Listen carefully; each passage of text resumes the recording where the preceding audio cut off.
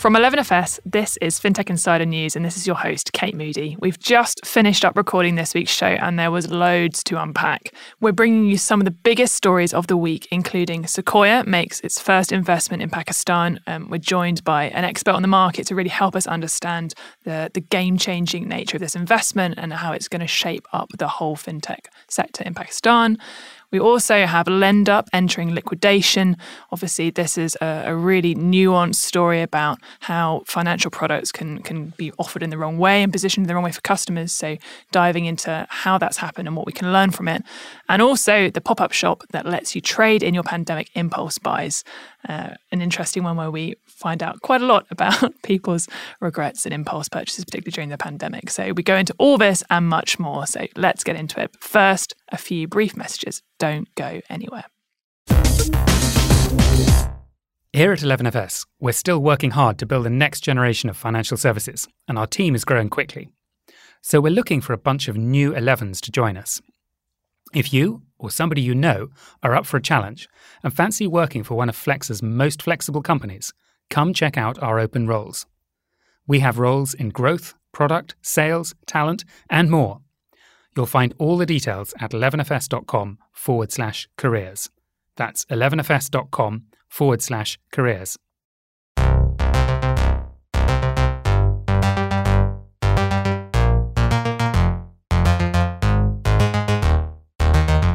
Welcome to episode 652 of FinTech Insider. I'm Kate Moody, and I'm joined this week on FinTech Insider News by my 11FS colleague, Nicole Perry, Strategy Director for Business Design and Growth.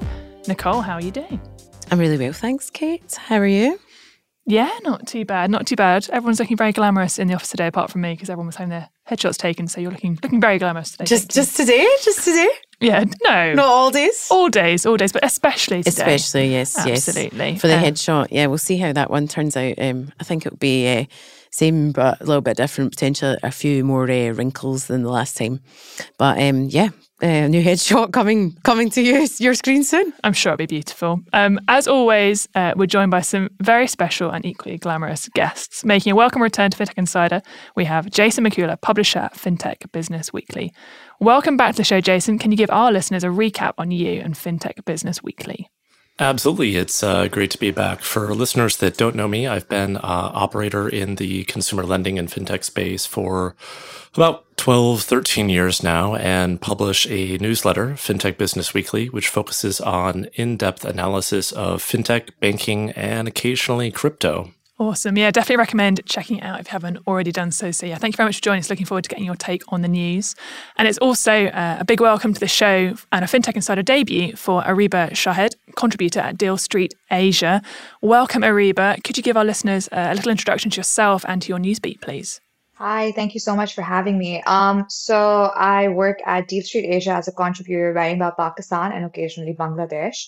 And in addition to that, I also work at Profit Magazine, where I cover Pakistan's macroeconomic environment and the state bank and, the banking sector as a whole. So it's really exciting to be here to talk about fintech.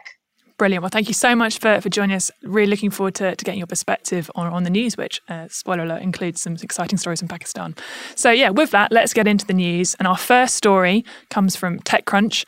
Sequoia backs fintech DBank in maiden Pakistan investment. Sequoia, one of the world's most influential venture funds, has made its maiden investment in Pakistan. DBank said on Thursday that it has raised $17.6 million in a seed round, the largest in Pakistan. The round was led by Sequoia Capital Southeast Asia, the VC's recently unveiled $1 billion fund, with involvement from Brazil's Nubank, among others. DBank is a fintech startup that will attempt to expand the reach of financial services in a transparent and friendly manner in Pakistan, taking on the informal credit system that tends to exploit those in need with exorbitant and unpredictable interest rates. Scores of investors, including Tiger Global, Addition, and Proteus Ventures, have backed Pakistani startups in the past 2 years in a boost to the local ecosystem. Ariba, fantastic to have you with us to help us dig into this. So, firstly, how significant is this investment to Pakistan's fintech scene? So if we look at the start of investment in 2021, which was a brilliant year for Pakistan following the changes in the whole co-opco structure, which made it seem like a more viable investment destination. Following that, the year was great for startups, but specifically for fintech, because the most number of deals were in fintech. Forward to 2022, when things are tough, the global fundraising climate isn't the same as it was before. The fintech sector is doing pretty robust in Pakistan, especially considering the digital banking licenses are up for grabs. So this investment in the fintech scene is absolutely important, and it has a positive implication on the whole sector because of the State Bank of Pakistan's move towards digital banking.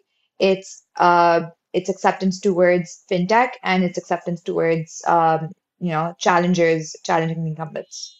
What's the biggest thing that investors like Sequoia are offering when they come into Pakistan? What is it that kind of big brand offers? Is it the expertise, the finance, global awareness? What matters most, do you think? So if you look at Pakistan, in the past, the investors that they got, it took some time for Pakistan to appear on the map and bring in big names. We got Tiger coming in last year, Dragoneer, and now Sequoia.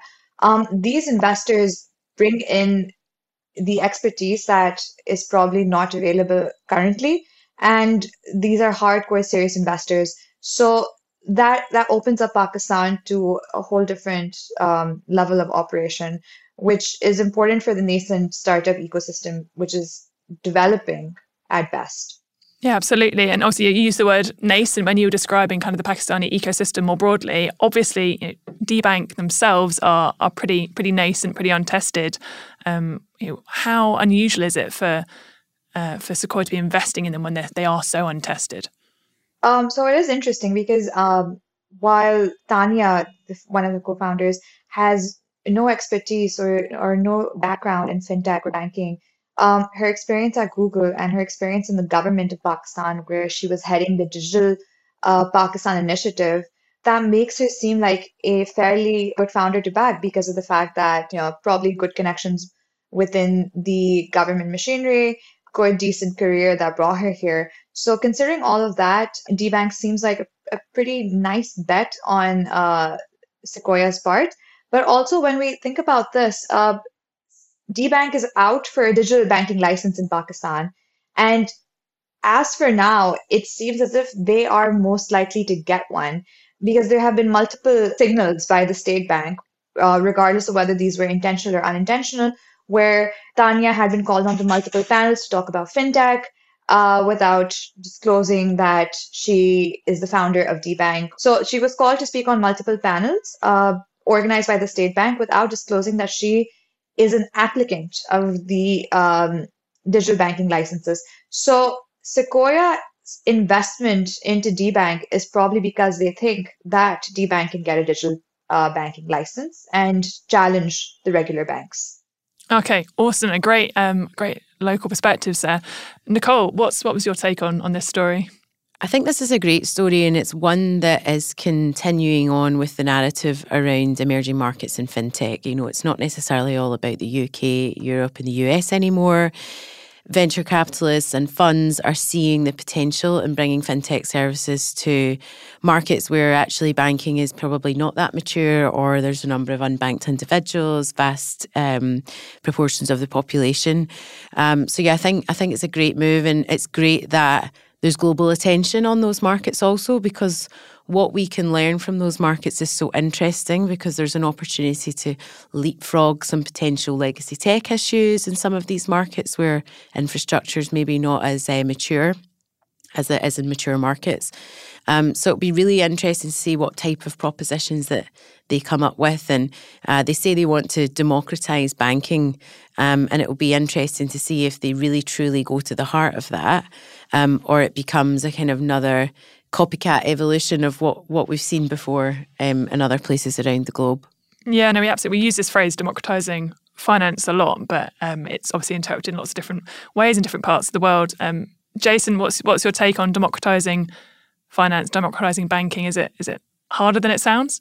Yeah, I was hoping that we were going to retire that phrase and leave it back in 2021, but it's still quite a popular phrase. I do think that the spirit of that phrase, as far as extending financial services, core banking as well as credit, insurance, etc., to populations that historically haven't had access, if that's sort of how we're interpreting that phrase, one, I think it's just unqualified, a good goal. And two, to address your question, of course it's hard. You talked a little bit about the US, UK, Western Europe, where fintech began in these markets, arguably was a underserved, less well-served segment. So if you look at neobanks in the US like Chime, Varo, Current, they skew lower income, lower credit score. Those consumers tended to have bad experiences with big establishment banks, and these neobanks came along and took advantage of that gap in the market. In some developing countries, like Pakistan or a market I'm more familiar with, Mexico, something like 60% of families in Mexico do not have a bank account. Now, there are structural reasons why that is the case that make it challenging to solve, but it's a big greenfield opportunity for the fintechs that are going in there and trying to solve those challenges. Absolutely. And we quite often talk about, the comparisons between different markets. And obviously Nubank have been an investor in DBank. It's interesting, to think about, to see similarities between Brazil and Pakistan. Ariba, do you look at other markets that have gone through fintech growth already and see patterns that you think Pakistan might be following? So basically, when we talk about Pakistan, there's a lot of cultural aspects that make people unbanked, and it's not a religious aspect. It's more of a cultural aspect, because Pakistan, the region itself, is widely unbanked. In Pakistan, it probably accounts for around 8% of the world's unbanked population itself. So there are lots of cultural nuances that are missed out on. So comparing Pakistan with another country, it leaves out those nuances. But with fintech coming in, the regulator is pushing for these fintech to come in, because the commercial banks, the formal commercial bank sector, hasn't really done its job. But when we compare Pakistan with other countries, and when I'm comparing them, I'm going to compare them probably with countries like India, Bangladesh, which are on a more similar level in terms of culture, in terms of spending habits, etc. The resistance comes in because they see these institutions as exploitative. So democratizing banking is important, and the way the messaging is done will probably help. And as far as all of this is concerned, the state bank, the regulator as a whole, has worked on various ways through which a normal person who does not have access to documents to show the proof of income can get into the banking sector. So there are multiple things that have happened. But then again, the cultural nuances play a huge role in it. In fact, today I was speaking to someone, and the number of women that have a bank account in Pakistan, that number, that statistic is widely overstated, because it includes a number of accounts that are joint accounts. So the number of women-only operated accounts are very low. And that is also because documentation in the economy is low, and because the banking sector is seen with suspicion.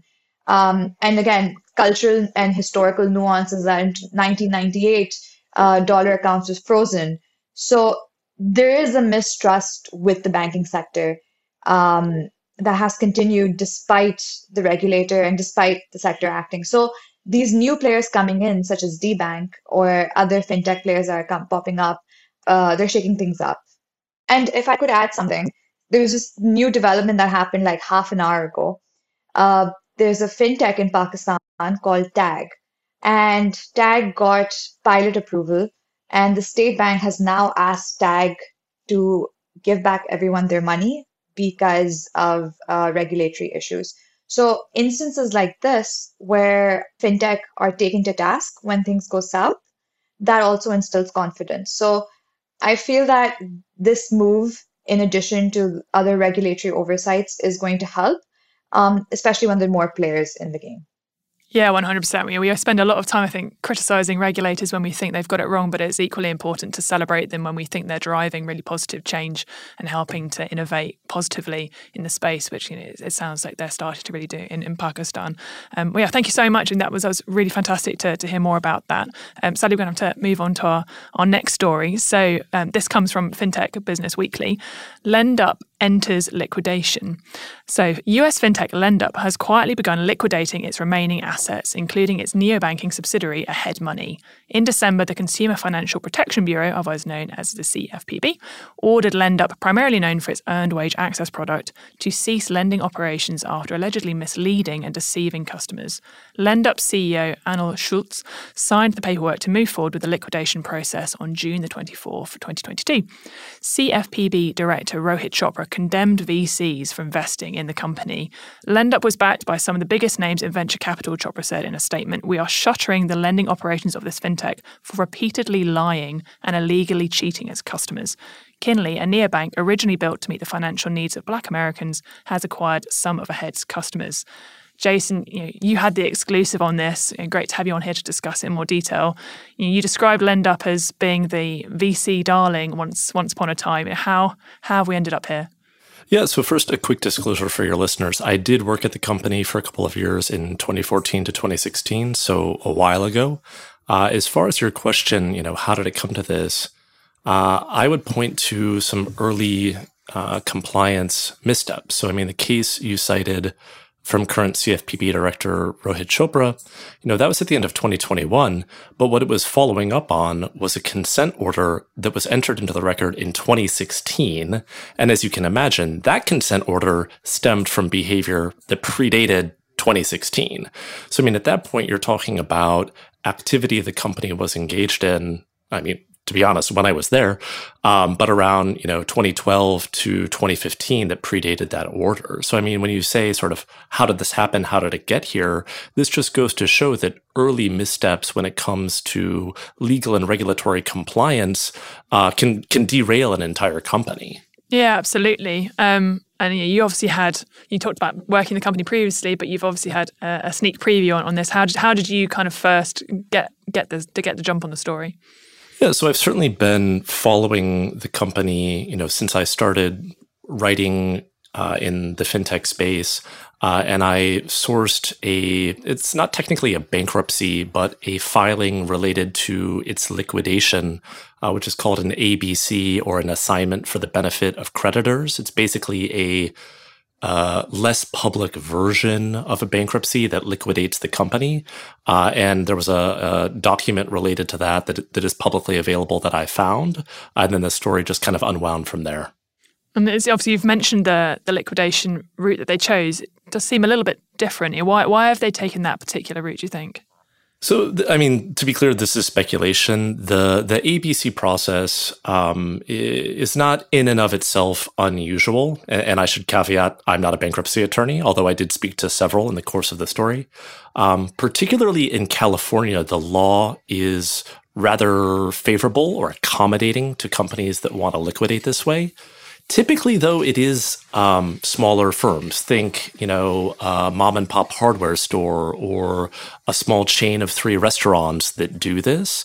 The reasons why the ABC process are preferable is it allows a company to wind down quietly. So it's not like a public bankruptcy where you can go and look up the case like you can, with Celsius, for instance. It's behind closed doors. And a second reason is it allows the liquidating company to potentially sell assets free of debtor claims on the company. So if you had some part of the company you want to sell, you can sort of wash it through this ABC process, and it's now sort of free and clear of liability that the liquidating company had. Yeah, and that's obviously interesting because Kinley has stepped in and acquired some of these customers. So what's your take on that? Do you think customers are happy about it? So I reached out to Kinley, which was previously known as First Boulevard. I did not receive a response. However, it is quite clear that Kinley has taken on some assets or some responsibility for what had been LendUp's neobank Ahead. I actually personally had an account which received no notification of the transition and was actually closed without notification. When I reached out to the customer service number that previously had been LendUp's company, Ahead, it was now identified as Kinley. And a customer service rep at that number told me that, quote unquote, Ahead had rebranded to Kinley. There were some reports online in the app stores, both the Google Play Store and iOS App Store, as well as on Twitter, from Kinly customers complaining that they couldn't access their funds. And the phone system for Kinly played a message, something to the effect of, the transfer funds feature is not currently working. We apologize for the inconvenience. Now, it's not clear if this disruption was tied to acquiring some of Ahead's assets or if it was unrelated. I can imagine, depending on how the transition unfolded, it was obviously not, voluntary. So customers presumably were forced to move their accounts. And then you have this sort of similarly timed issue of, not receiving debit cards, not being able to access funds. It definitely sounds problematic and begs the question of, where was the bank partner? And frankly, where are the regulators? Yeah, absolutely. Yeah, we've just been praising regulators on the previous story, and now we can jump in and criticize them again. So good bit of balance. Nicole, what did you think when you read this? So I think if you delve into the details of what LendUp was actually offering, it said it was an earned wage product, when in reality what it was doing was, through the brand identity of a LendUp ladder, was quite, clearly, in my opinion, encouraging people to take larger loans. And yeah, it feels to me like one of these fintechs that really preys on people's vulnerability and need for a financial service, which can happen to get them into trouble, or they may be uneducated when they take the product out. So yeah, it feels like the product didn't feel quite right to me. And then, from what we've heard from you, Jason, that the practices within the organisation, there maybe wasn't enough commitment to doing things properly from the beginning.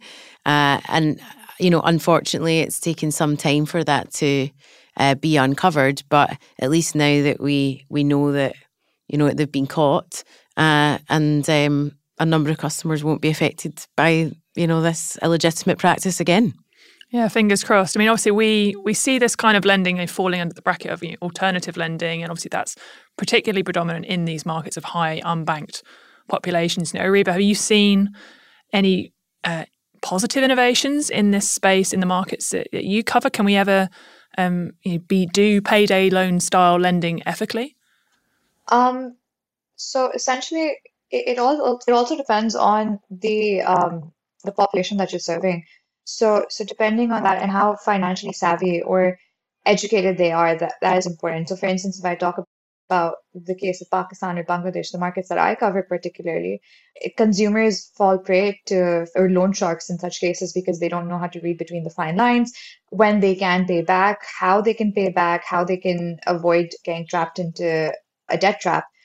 So that also plays an important part. But yeah, no, the fintech essentially in these developing markets are to enable the unbanked to get access to finance that is non-predatory, but sometimes they turn out to be predatory. And I think if I can add to that, the question for me is not necessarily around alternative lending. It's about alternative access to funds. So if you think about earned wage, you are drawing down on what you have earned when you have earned it. It's not necessarily lending. It depends on the construct of the product. Actually, that's an alternative to access to those funds. Those funds are yours. You just happen to receive them, a month later.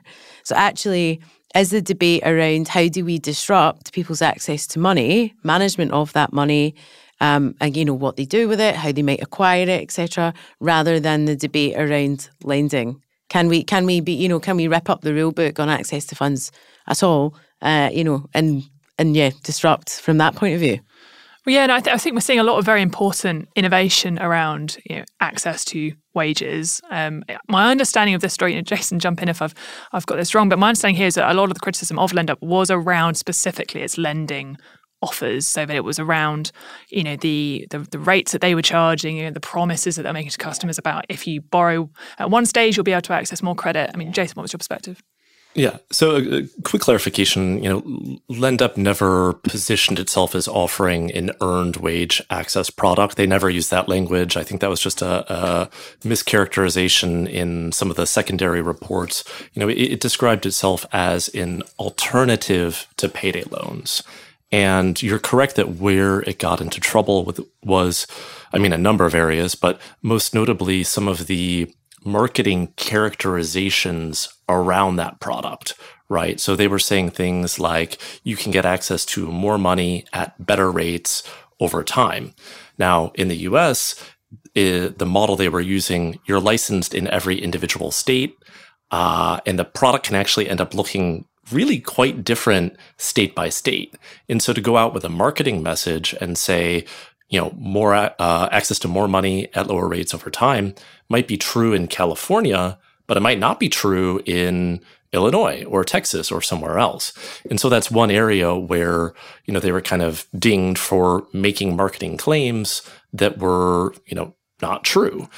There were all sorts of other problems around, saying they were reporting data to credit bureaus when they weren't, charging interest rates that were higher than what they disclosed in the TILA box, which is like the regulatory disclosure requirement. So there were a lot of issues, but the sort of big headline story was, and this is what you saw in the Rohit Chopra quote, was, that the company, quote unquote, lied to consumers.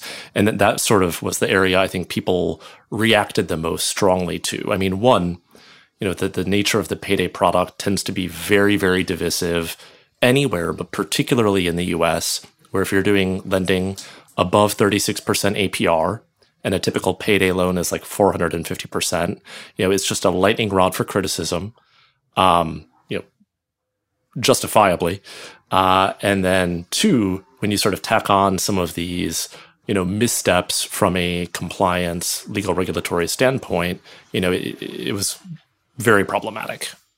Yeah, definitely sounds like there are lots of lessons to be learned. And obviously we want to continue to see positive innovation in this space. But yeah, hopefully we can use this as a case study in how not to do things moving forward as well. We're going to take a quick pause here.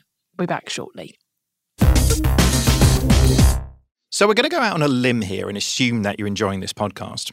We're also going to assume that, like us, you're a fintech nerd and that our podcasts, live events, video series and documentaries keep you tapped into everything that's happening across fintech and connected to the fintech community. So if you're interested in creating content that informs and entertains, then you should definitely chat to our media team and get in touch on sponsors@11fs.com. Welcome back. Let's get into our next story. This one comes from the Wall Street Journal. So JP Morgan is building a giant travel agency. JP Morgan Chase is putting together its own full-service travel business, according to the Wall Street Journal. The bank, one of the flagship US financial institutions, has bought a booking system, a restaurant review company, and a luxury travel agent. It has also built its own airport lounges, hired thousands of travel agents, and will launch a new website too. JP Morgan executives think the bank might be able to capture $15 billion in bookings in 2025, which would be 5 times what it handled before these purchases. That would make it the third biggest travel agent in the US based on 2021 volumes, per stats from Travel Weekly. JP Morgan's goal is to turn the travel customers into lifelong Chase fans who will spend more with the bank. Nicole, why is JP Morgan Chase moving to travel? So I love this story because I think it really embodies a lot of what we talk about here at 11FS, from the move from analog kind of banking dumb products, as David Brear likes to say, into intelligent services. Because yeah, it's really interesting that they're, branching out. They might be diversifying, the lifelong Chase fan thing. But actually the most interesting thing for me about this move from JP Morgan is their ability to embed financial products within that ecosystem. So you can imagine, if you're going to the travel agent, what's your point of need at that point? You might need to, fund the holiday. You might not have the funds to do it at that point. Okay, maybe time for a lending product. Payments when it comes to their restaurant endeavours and loyalty, and how do you manage your funds? Have you thought about a JPM Chase current account? So you can see how, well, for me, what I can see is that they're sort of building that closed loop ecosystem where it's JP Morgan owned, JP Morgan managed with JP Morgan products embedded into the journey. And I think it's the perfect example. I think it's a very clever move from JP Morgan about how they are positioning themselves for the future and a genuinely intelligent servicing way of banking. Fair enough. Jason, do you share Nicole's excitement? I mean, I think it makes a ton of sense. If you think about, who are they targeting with this? It's Amex, right? American Express, which has long had one, the sort of like upscale luxury branding positioning, and two, has focused on the corporate segment. So if I think of like, okay, what is JP Morgan Chase doing here? They already have a very strong beachhead in the form of their much beloved Chase Sapphire Reserve card. I haven't lived in the United States in 4 years, and I still have that credit card for some reason. And they're sort of continuing to build out the ecosystem around it, right? So you have loyalty points. You earn those by spending on the card, redeem them through, Chase's travel services. Use the phrase like closed loop integrated. Yes. And then, airport lounges, like that's a clear play for the Amex Centurion customer.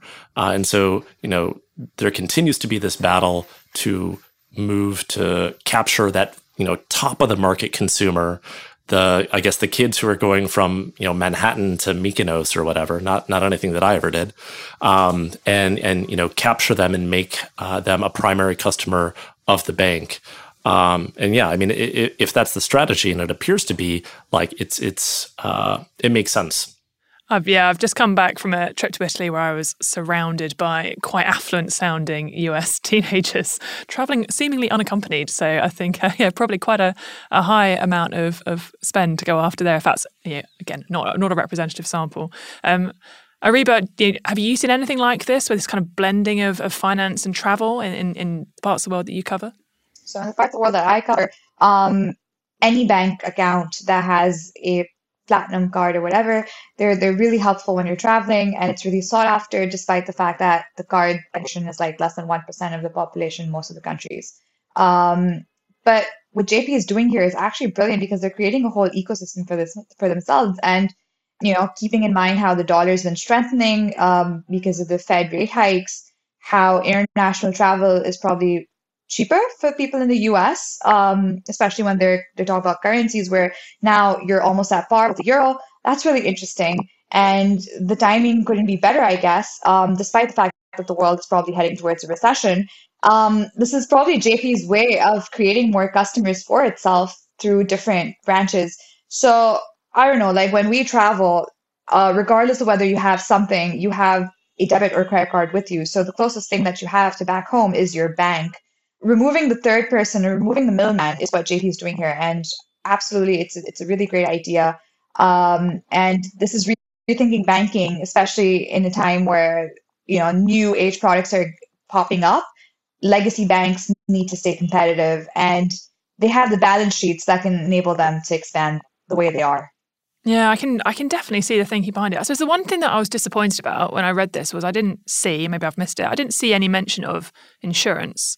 And for me, like, travel and insurance are the two things which like are so often so painful and should be together and still remain separate. So, to me, that would be, maybe it's part of their longer term planning, but to me, that would be a really amazing synthesis if you could have your finances and your insurance in one place. I don't know. What do you think, Nicole?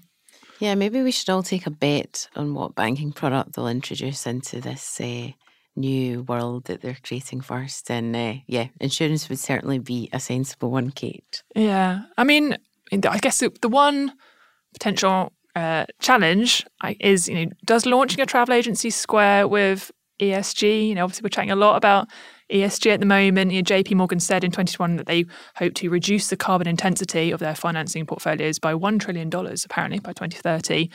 But the travel sector accounts for 8%, apparently, of all global carbon emissions. So can you be serious about ESG and launch a travel agency, Jason? I tend to take a somewhat skeptical view of, companies, big banks embracing ESG. It feels a bit like greenwashing, and I don't want to pick specifically on JPMC. I mean, I think sort of broadly speaking, for a variety of reasons, financial services companies have sort of found themselves embracing this ESG movement. So, I mean, to your specific question, can you be serious about ESG and launch a travel agency? I mean, I suppose there are ways you could try to thread that needle, doing things like offering carbon offset credits when you buy your flight. So I'm shopping, I'm booking my flight, I'm booking my hotel. Oh, can I make my holiday carbon neutral by paying an extra, X dollars?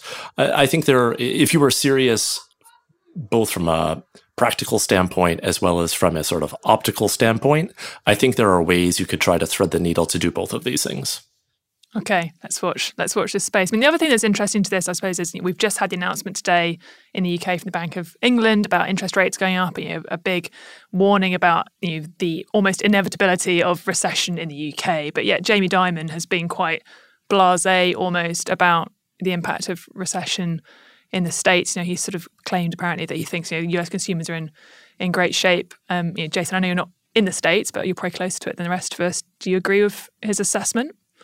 I mean, I think in a macro sense, yeah, that's true. If you're looking at household balance sheet, if you're looking at corporate balance sheet, it is true that businesses and consumers, if we are in recession or going into recession, are much better positioned, certainly than they were in 2008.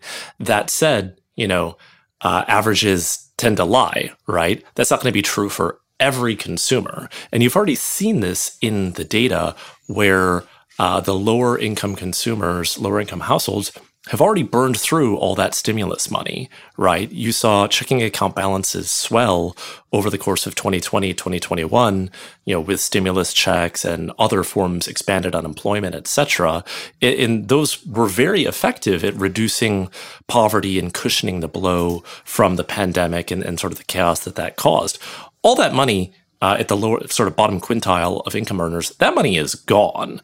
And so if we are entering a recession, those are the people who are going to feel it first. Now, are they the ones using a platinum credit card to book a fancy vacation? Probably not. But I mean, if you look at the headlines for the past week, you're already starting to see late payments tick up on credit cards, on auto loans in that lowest earning segment and in the subprime segments. And you're seeing a huge increase in Americans who are shopping for food at discount stores and dollar stores. And that says to me, their household budget is under pressure. They're finding ways to make ends meet now. But if you see the recession pick up and particularly hit jobs, see unemployment rise, those consumers are going to have to make a cut somewhere and, choose a bill to stop paying, right? So in a macro sense, is Dimon right? Sure. But if you start to look at segment by segment, how is this going to play out? There are already plenty of households that are feeling the pain from, particularly from inflation and rising prices.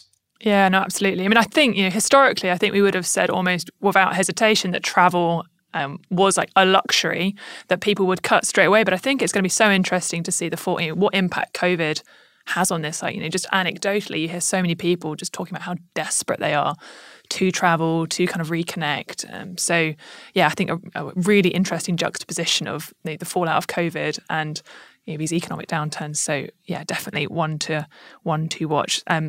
Move on to our next story. So I had to chat about travel agencies all day, but sadly too much news. So our next story comes from BetaKit, and that is that Portage Ventures rolls out new late-stage fintech fund.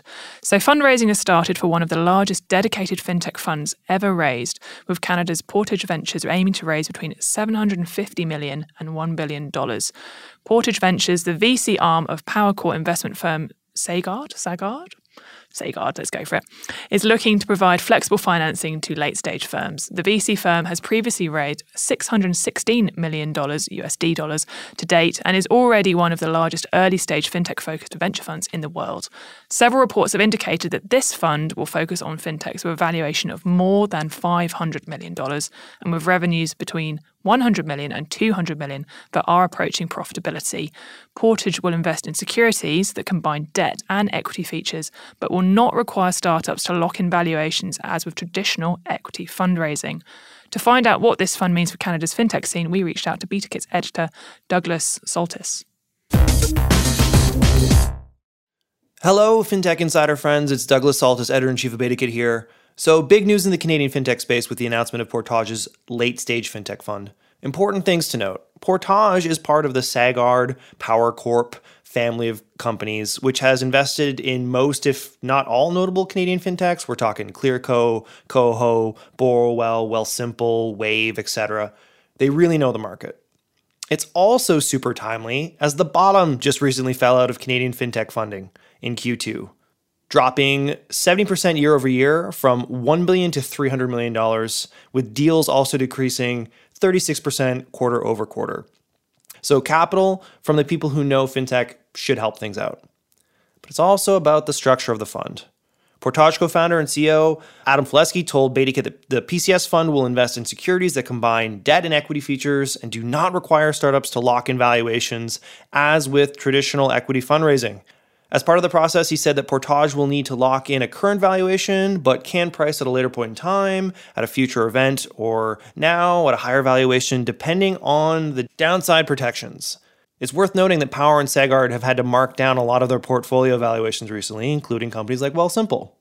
So Portage sees an opportunity to provide financing to growth stage fintech companies in need of capital, but hesitant to accept a reduced valuation amid the market downturn.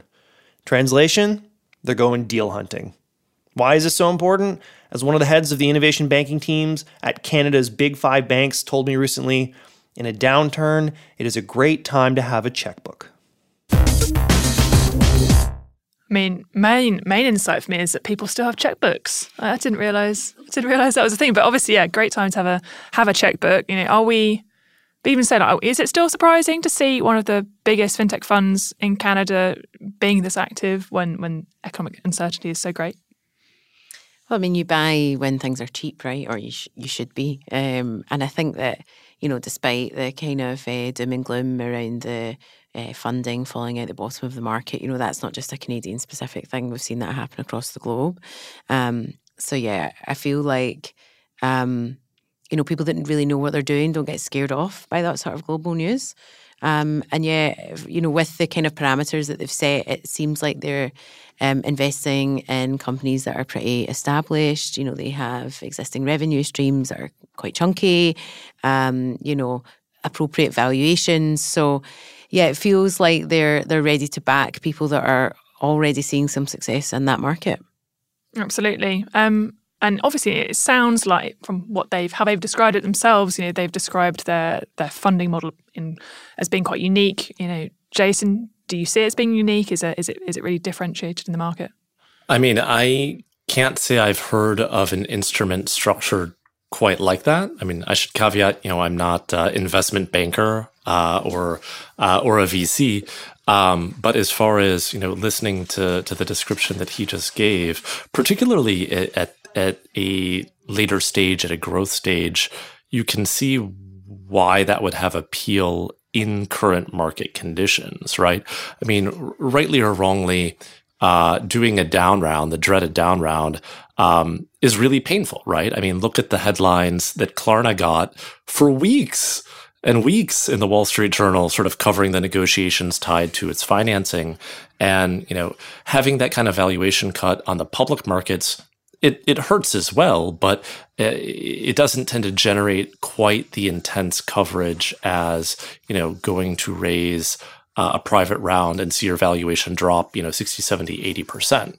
So if they've structured a, you know, debt and equity product that allows them to basically avoid announcing a valuation, you can see why that would hold appeal in the current market. Yeah, absolutely. And obviously, you know, the darling of Canadian fintech is Shopify, and they've been hugely impacted by that. You know, I think their valuation has gone down by 75% this year after kind of reaching, I think, over 200 billion in market value during the pandemic. So huge companies being hugely impacted. But I mean, one thing that we have seen being discussed, you know, Ariba, is that, you know, some of these emerging markets maybe are not seeing the same impact on fundraising, or the VCs are treating emerging markets differently. You know, what's your take on that? So if you talk about emerging markets, most of them are, again, new to the startup scene. So if I talk about Pakistan specifically, we haven't seen anything beyond Series C at this point. So that shows you how new the sector is. And because of this, it's easier to raise at younger rounds, like first few rounds, than it is like later on. So there's that. And then in addition to everything that we've talked about, the very fact that the population's large, there's a huge potential, a 220 million population that's largely unbanked, largely underserved. Things like this do make sense. So emerging markets usually have the same features: a large population, largely unbanked, mostly young. So it does make sense. But with funding, they're still getting funding because, again, they're pretty new to scene. They're pretty new to the whole thing. And with inflation going the way it is and currencies depreciating, any funding in US dollars turns out to be significant funding in their local currency. Yeah, absolutely. And the amounts of money they're talking about are significant amounts of US dollars. I think if they reach that 1 billion target, obviously it's huge. Nicole, you've got $1 billion to spend in fintech. Where are you sending it? Now, is this in geography or segment? Well, you can pick. Okay.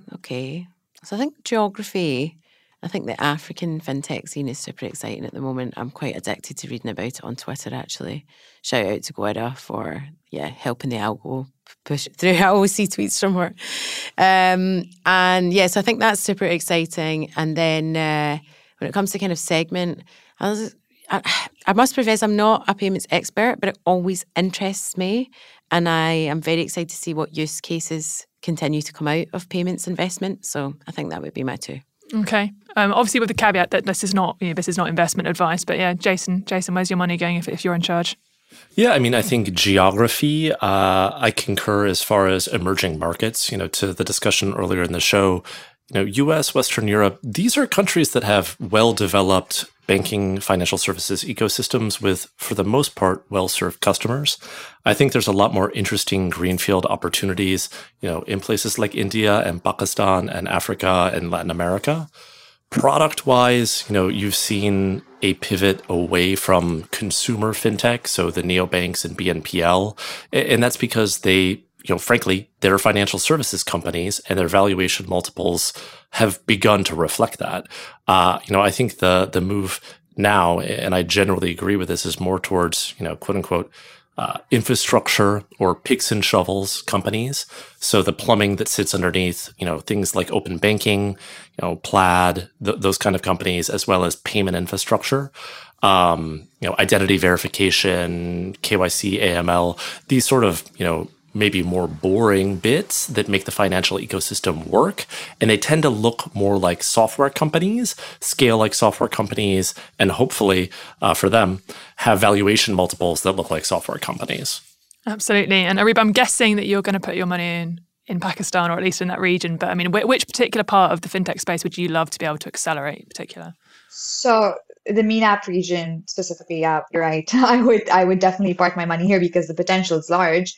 But I would go into receivable factoring.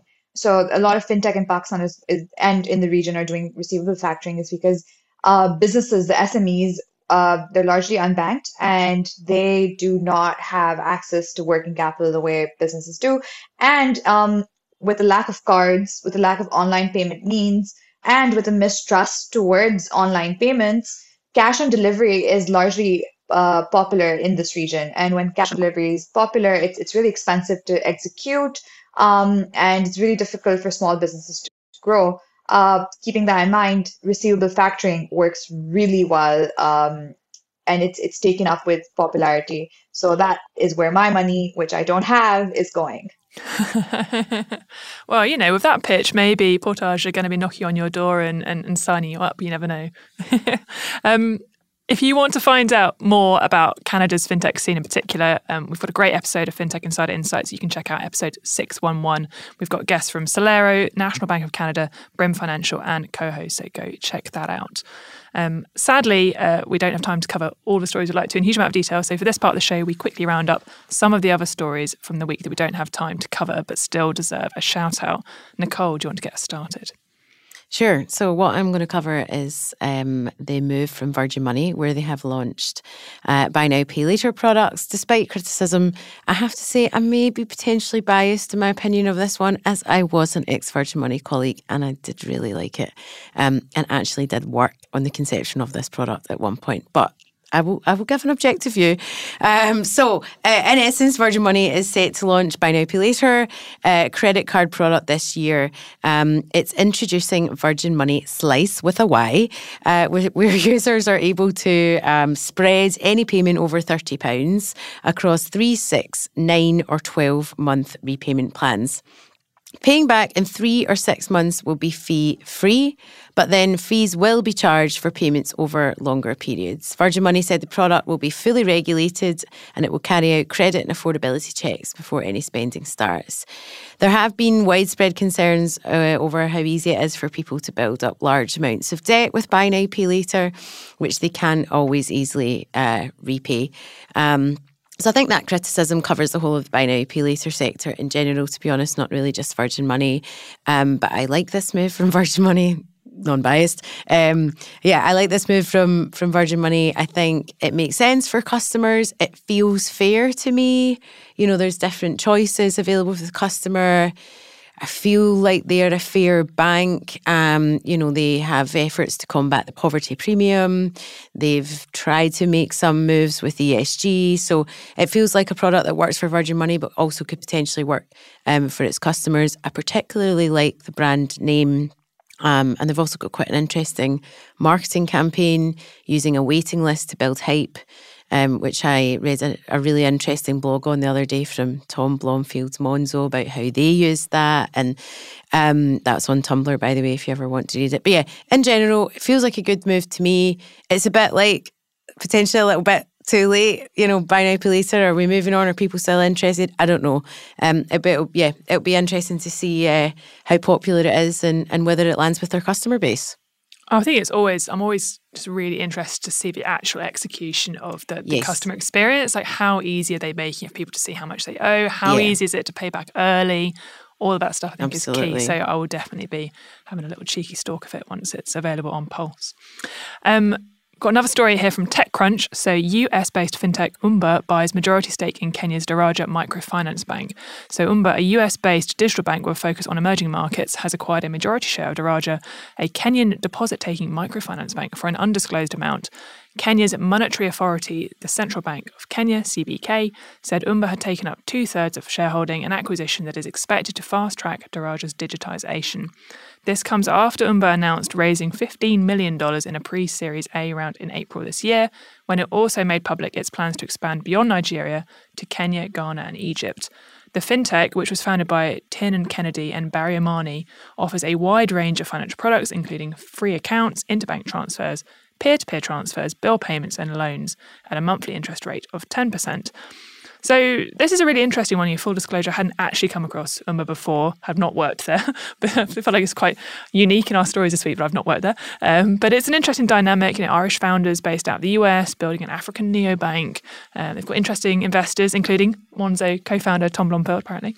And their CEO has said that they're trying to follow the same model as Nubank, which is always a good thing to claim when you're looking for investment, by kind of starting off with that focus on making it easier for customers to access credit and then looking to upsell them to a broader spectrum of multiple banking products in the longer term. And they're obviously looking to roll out across multiple high growth potential markets. So yeah, definitely one to watch. Okay, let's bring everybody back for the final story of the week. This is from Time Out Melbourne. Get up to $500 for your bad pandemic impulse buys at this pop-up store. So Australian banking app Up are opening a pop-up store in Melbourne, giving consumers a chance to swap regretful impulse buys for up to $500 cash. I assume that's Australian dollars. Melburnians can bring their impulse buys to the Maybuy Exchange, an experiential store hosted by Up Bank between August the 3rd and August the 7th. So shoppers can trade their item for Up merchandise or try their luck with a spin on the anti-impulse machine. Sounds quite intense. And the machine will randomly generate a value between $10 and $500, and the amount will be deposited into the customer's bank account. The shop is part of the publicity campaign for the bank's new savings product, and all of the clothing items will later be donated to a charity partner. So we asked on the FinTech Insider social channels, what's an impulse purchase that's given you buyer's remorse?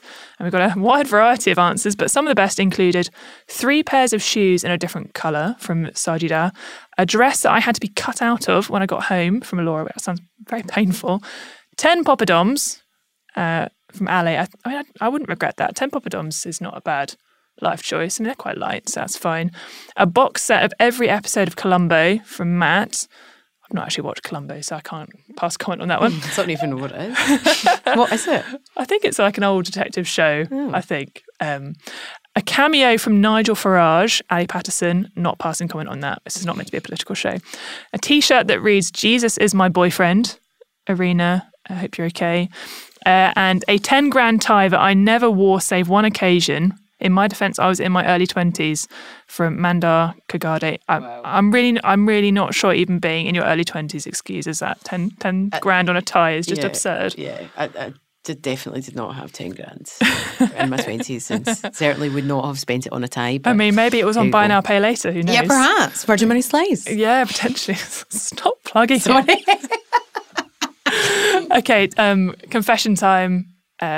Ariba, what is your most regretted impulse purchase? What are you taking to the store? Yeah, so it's really funny because I relate to Sajida, and I got like 3 pairs of the same shoes in different colors. I also got a dress that I had to be cut out of. And I didn't buy, it wasn't 10 grand in pounds, but I spent like more than 10 grand on clothes that I would only wear once. So I'm the worst person to ask this question because I can go on and on. Like, how much time do you have? Well, I mean, I'd have to check with the production team, but maybe we might have to cut you off before long. And also, we don't want to put all of your bad choices out into the world. There are lots. There are lots. I mean, I'm the type of person that gets influenced by advertisements, so I'm the worst person to talk to. Jason, what are your impulse purchases? Yeah, I'm not a huge shopper, so I'm going to say every bag of Doritos I bought during the first year of the pandemic, when we thought it was going to be a short amount of time and there's like no rules, and it's like, yes, I'm going to order Domino's pizza and like Doritos and like beer, and then I was like, oh no, this is going to last for a while. So unless I want to be impulse buying new clothes, I need to take it down a notch. I mean, this is we're having a giggle about it. Is this good PR for Up? They've launched a new savings product. What do you think, Nicole, of their strategy? Yeah, I think it's quite fun. I don't really know if there's much more depth to it than that, to be honest. I think it's fun. People will go along. I suppose there's a deeper message in there about, think before you buy, and saving is more important than impulse purchases and whatnot. But yeah, I think it's fun. I like it. It's quite novel, and yeah, it takes us back to the times of the pandemic. Yeah, I mean, obviously it's a bit of a fun PR campaign, but I think actually the product that they're launching is really interesting and exciting. I think sort of talking about it more as like save now, pay later, and they're not the only people that are innovating in this space. But yeah, I think we've got understandably really excited about buy now, pay later, but I still think there's a huge amount of innovation that we can do in the savings space. Like, people just tend to default and see savings as like, just put your money in an account. But fundamentally, like, when you think about it from the customer perspective, like, actually, like, those savings are to achieve things and to accomplish things. And I think actually what they've designed is a really great way of helping customers to plan for things that they really want, and that's exciting. I realise I've probably been a bit unfair. I've not confessed my impulse purchase. I'm trying to think. I mean, I think most of my regretful impulse purchases are, late night snacks on the way home from work. Yeah, work dues that seem like a good idea at the time, and then come back to haunt me. Those rack up pretty quickly on the old transaction list, don't they? You guys are making me feel guilty with all your normal purchases. But I totally agree. I mean, 3 pairs of shoes in different colours, if it's a good pair of shoes that fit your feet, I think it's a really good idea. I'm on board with that approach and simplicity. Yeah, so I think you're beating yourself up too much, Ariba. And you know that they work. Yeah, absolutely. So yeah, I mean, if you're in Melbourne and you've got things that you regret, then yeah, feel free to check it out. So sadly, that wraps up this week's news show. Thank you so much to today's guests. Where can people find out a bit more about you, Nicole? You can find me at nicole.perry@11fs.com or on LinkedIn with Nicole Perry. Ariba? Yeah, you can find me on Twitter. It's Ariba Shahid, Ariba Shahid, Ariba Shahid, and the same on LinkedIn. And sometimes on Instagram, but that's just too much for me. I like the uncertainty around it. It's kind of creating a sort of element of peril, which is cool. Jason, where can people find you, either consistently or sporadically?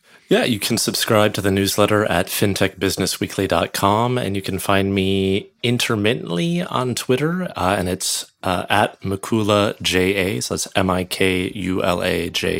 Brilliant. And as for me, you can find me at K8Moody on Twitter or on LinkedIn, Kate Moody. I think most of the time, to be honest.